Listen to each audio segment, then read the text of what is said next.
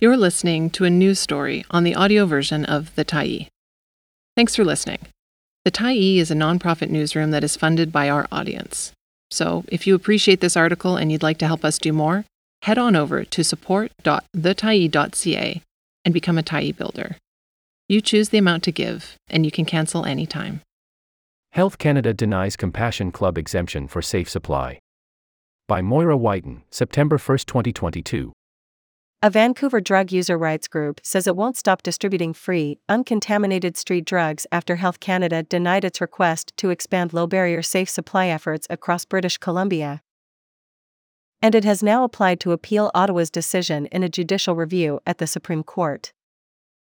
As concerned citizens who love our community, we will do whatever we have to, buy whatever substances we need to keep those who use drugs safe, said Drug User Liberation Front co-founder Eris Nix in a Wednesday press conference with other drug user rights groups from across BC.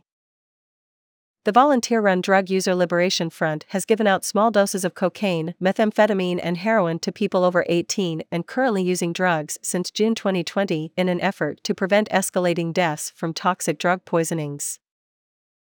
No one has overdosed or died with the drugs DULF procures from the dark web and tests before distributing.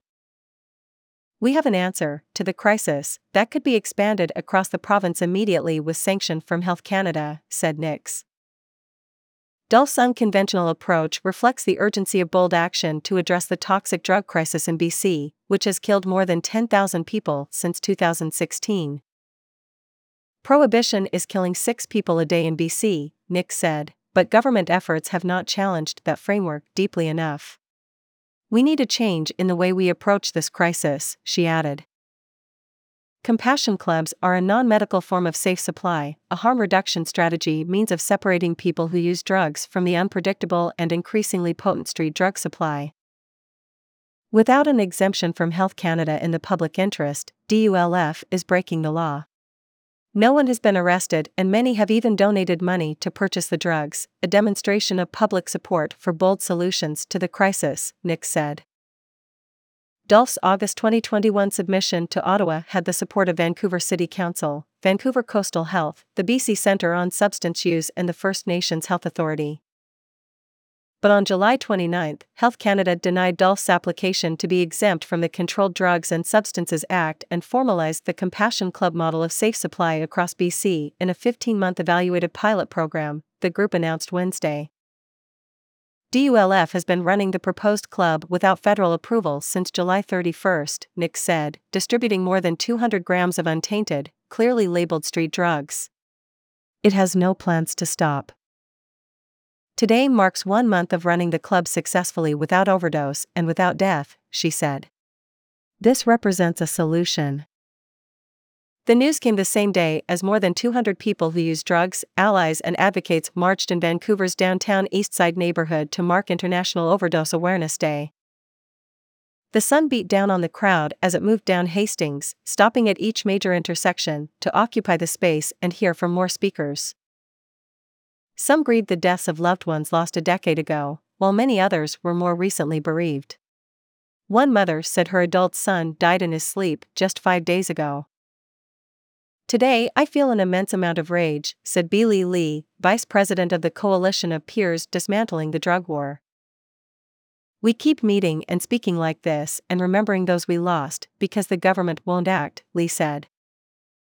Since toxic drug poisoning deaths were declared a public health emergency on April 14, 2016, the death rate has more than doubled to 41.6 per 100,000 in BC. But the prohibition regime speakers said are to blame for soaring deaths began long before then, with the banning of alcohol use by Indigenous peoples under the Indian Act in 1884. Bans on non-medical cocaine and morphine use followed in 1911 after a racist riot targeted Vancouver's Chinatown. First Nations people are also more than 5 times as likely to die of toxic drug poisonings than non-Indigenous people, according to a 2021 report from the First Nations Health Authority. The opioid crisis is real, with 4 family members immediately lost in my circle, all teenagers, said Quetzalcoatl, a member of the STO, Low Nation. Governments have not adequately challenged the criminalization and prohibition that leaves people stuck accessing a market incentivized by profit and run by organized crime, speakers said.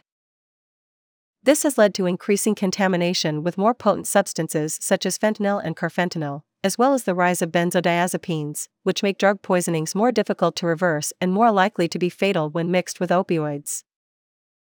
Miles Harps, a member of the Vancouver area network of drug users, lost his wife Laura Lee to a toxic drug poisoning in Vancouver last year, after she bought a bad batch of heroin. "We're now losing people all the time. Good people. People that count," he said as the demonstrators occupied the intersection of Main and Hastings. "You've got to fight for the people that are here today." And many stressed that government actions on prescribed safe supply and the forthcoming decriminalization of small amounts of some drugs for personal use don't go far enough to save lives.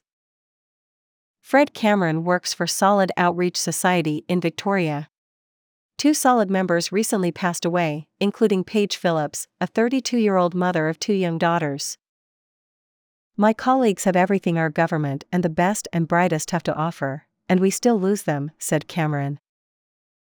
Nix has hope that Dulf's Compassion Club will be able to save lives even without federal permission, but she wants Ottawa to get out of the way and allow them to expand their response.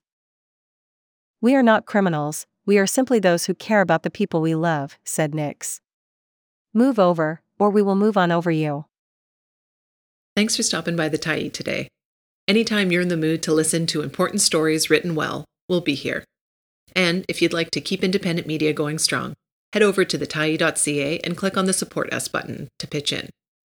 Finally, big thank you to all of our Tyee builders who made this story possible.